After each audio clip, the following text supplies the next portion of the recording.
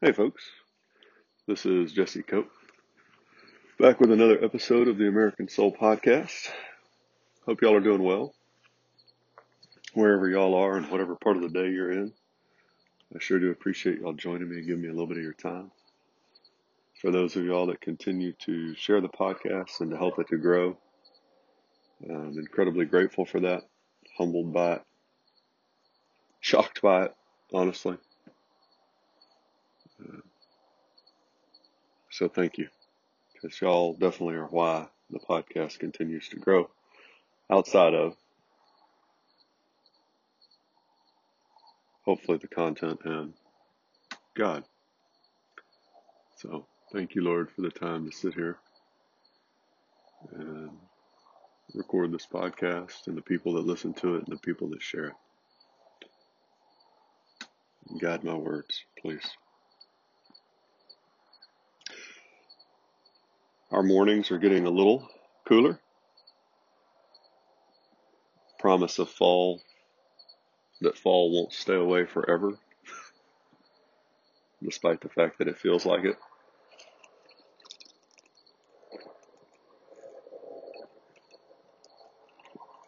Nearby road is loud today, although it seems to be that way a lot lately.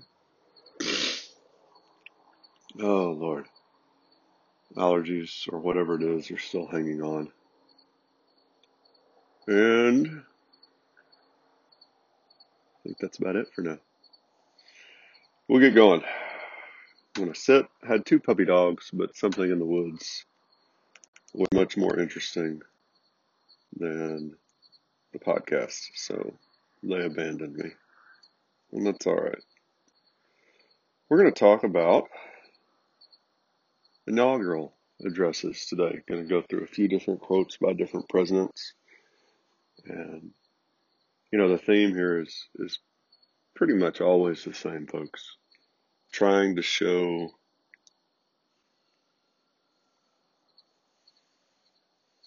re-educate's got such a bad connotation, but relearn our real history,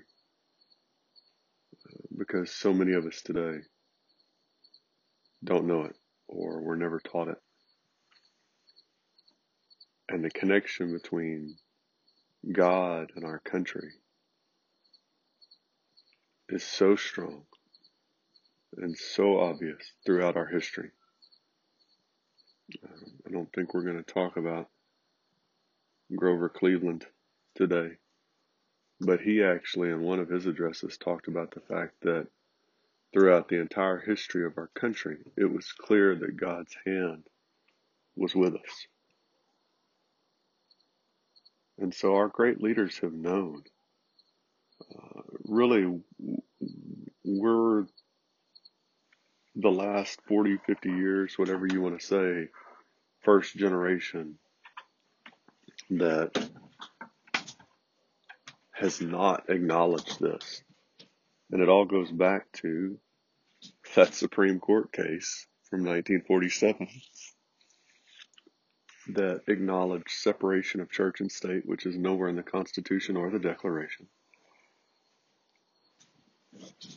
as meaning that, oh my goodness, here come the puppy dogs. Yes, I see you. Yes. Meaning that God had no place in our public life.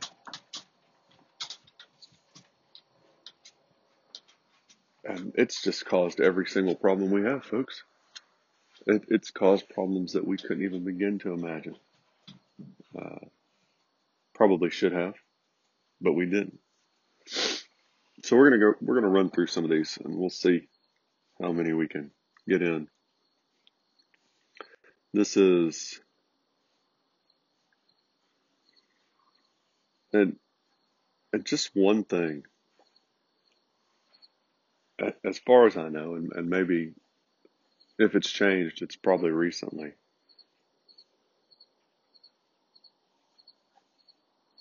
But every single president has prayed. And when they take the oath of office, they put their hand on the Bible. They don't put it on the Quran. They don't put it on something about Buddhism or Hinduism or Mother Nature or atheism.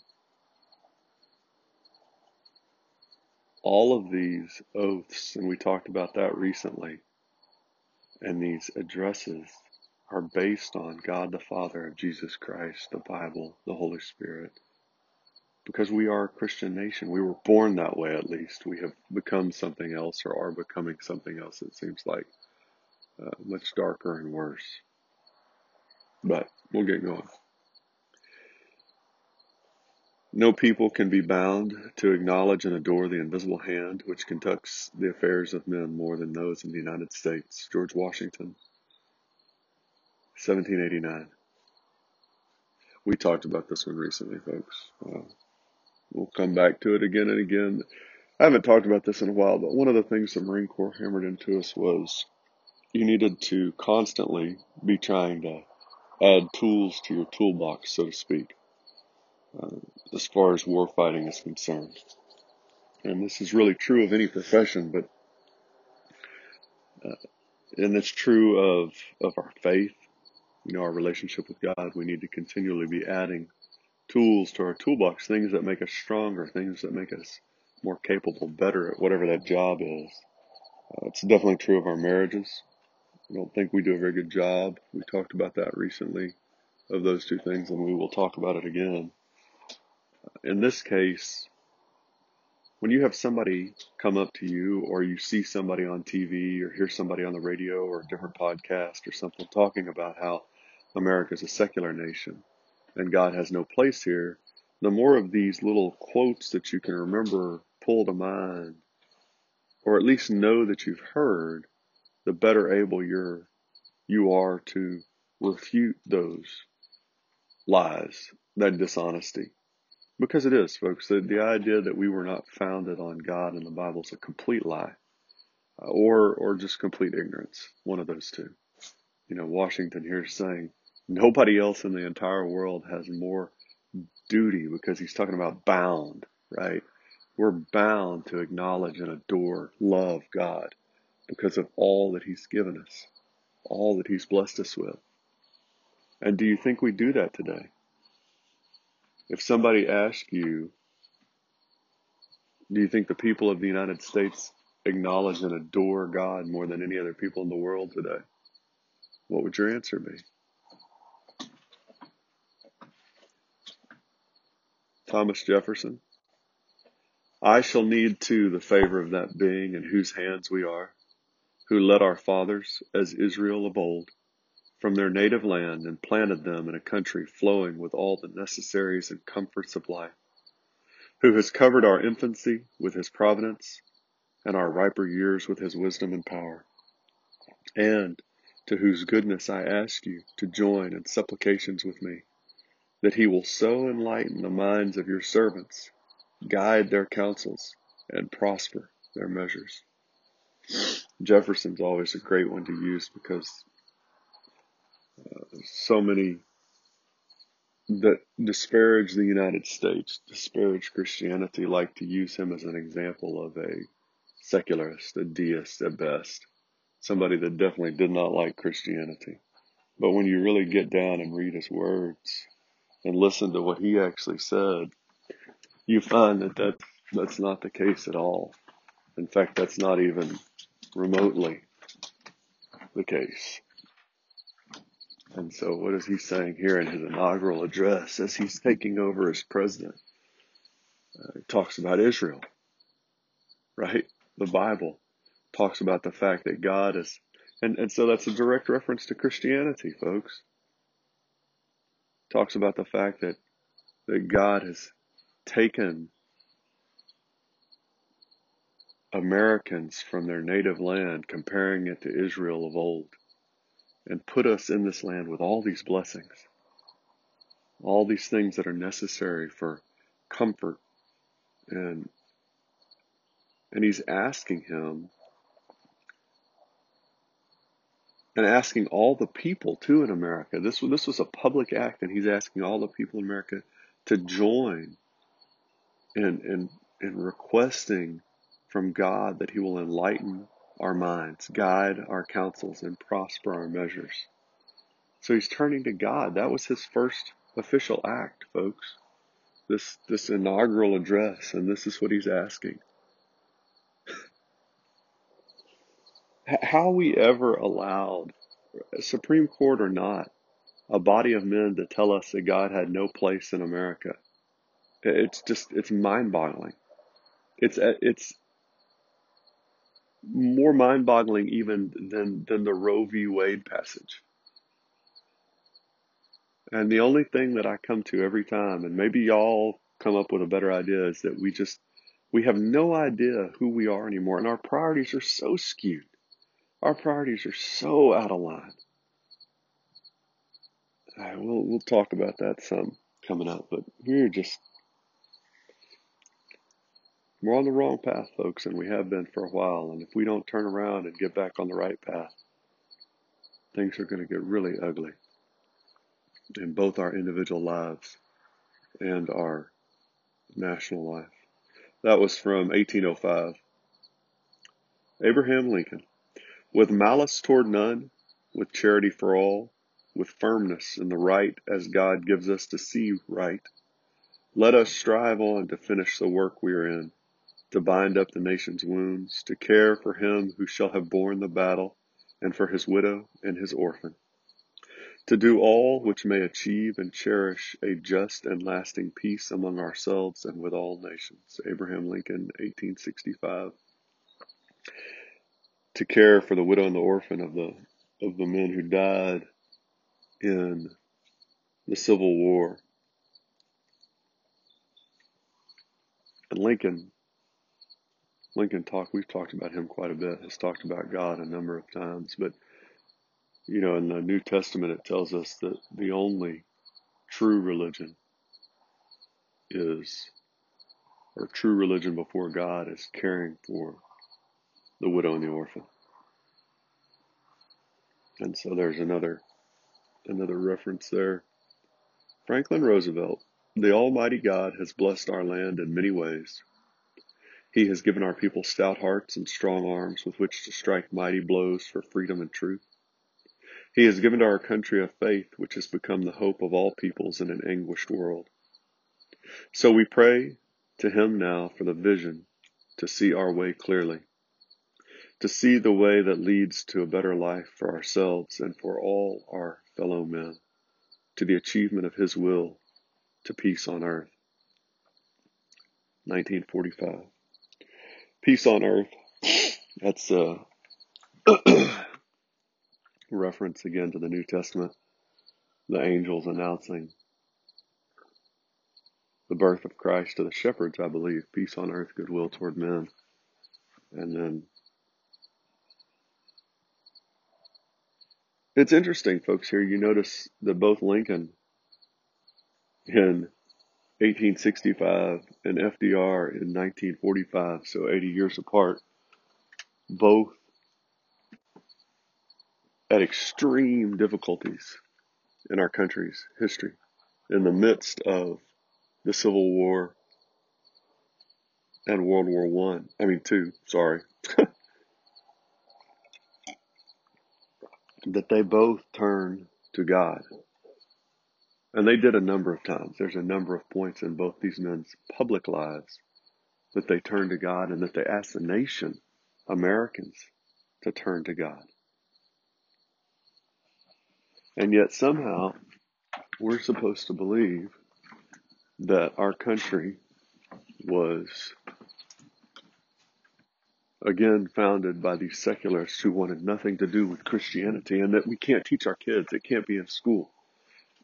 We're going to get back to education. We need to, again, on this podcast. But folks, we're never going to win this war, regardless of if we make it through a fight or not, based on who we elect alone, or even primarily. We're going to have to change our personal lives.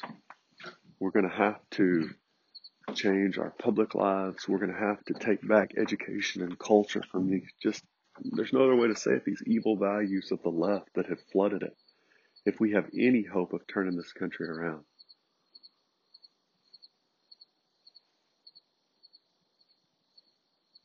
You look at these.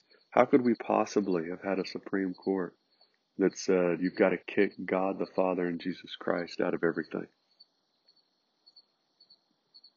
And and each podcast we do, each little bit, almost in and of itself, is enough. I mean, these inaugural addresses span the history of our country, folks.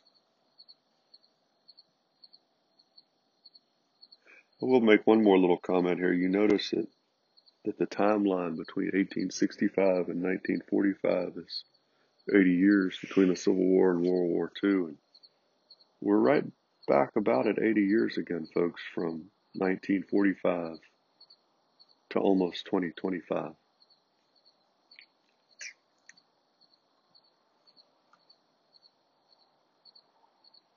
And if you go from 1775 to 1865, that's 90 years. Just a little side thought. Probably doesn't mean much. Ronald Reagan. And may He, God, continue to hold us close as we fill the world with our sound. Sound in unity, affection, and love. One people under God, dedicated to the dream of freedom that He has placed in the human heart. Called upon now to pass that dream on to a waiting and hopeful world. Ronald Reagan, 1985.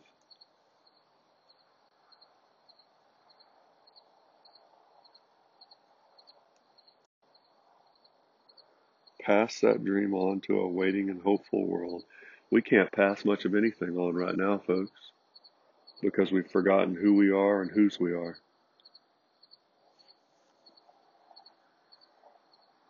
And Reagan here is asking God to continue to hold us close. One people under God. I'm not sure we really remember what that actually means anymore.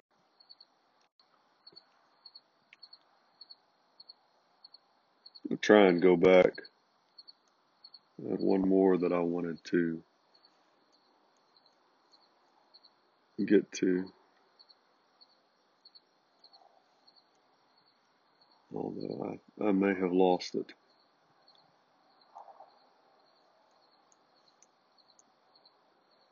Oh, this is Truman from his inaugural address, which was 1949. The American people stand firm in the faith which has inspired this nation from the beginning. We believe that all men have a right to equal justice under law and equal opportunity to share in the common good. We believe that all men have a right to freedom of thought and expression. We believe that all men are created equal because they are created in the image of God. You go back to the Declaration. It seems so simple when you take the time to look at it and you drown out the voices out there that are saying we're a secular nation. We have nothing to do with Christianity.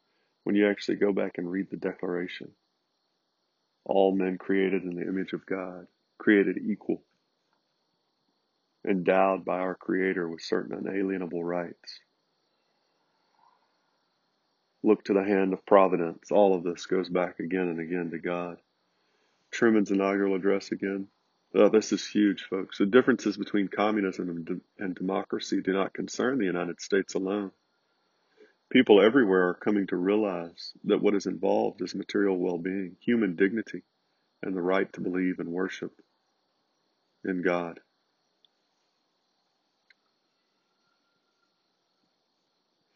And then one more. To that end, we will devote our strength, our resources, and our firmness of resolve. Steadfast in our faith in the Almighty, we will advance toward the world where man's freedom is secure. With God's help, the future of mankind will be assured in a world of justice, harmony, and peace. Again and again, folks, we turn to God. And if we have any hope of sorting this thing out, we're going to have to turn to Him again. And it's going to have to be real fundamental change in our personal lives, in our schools and communities, in our states, and in our nation. It won't simply matter if we elect a person. It won't simply matter if we have great fiscal policy or foreign policy. If we don't put God back as the very center of every part of our country, we're not going to make it. God bless y'all. God bless your families. God bless America. We'll talk to y'all again real soon. Looking forward to it.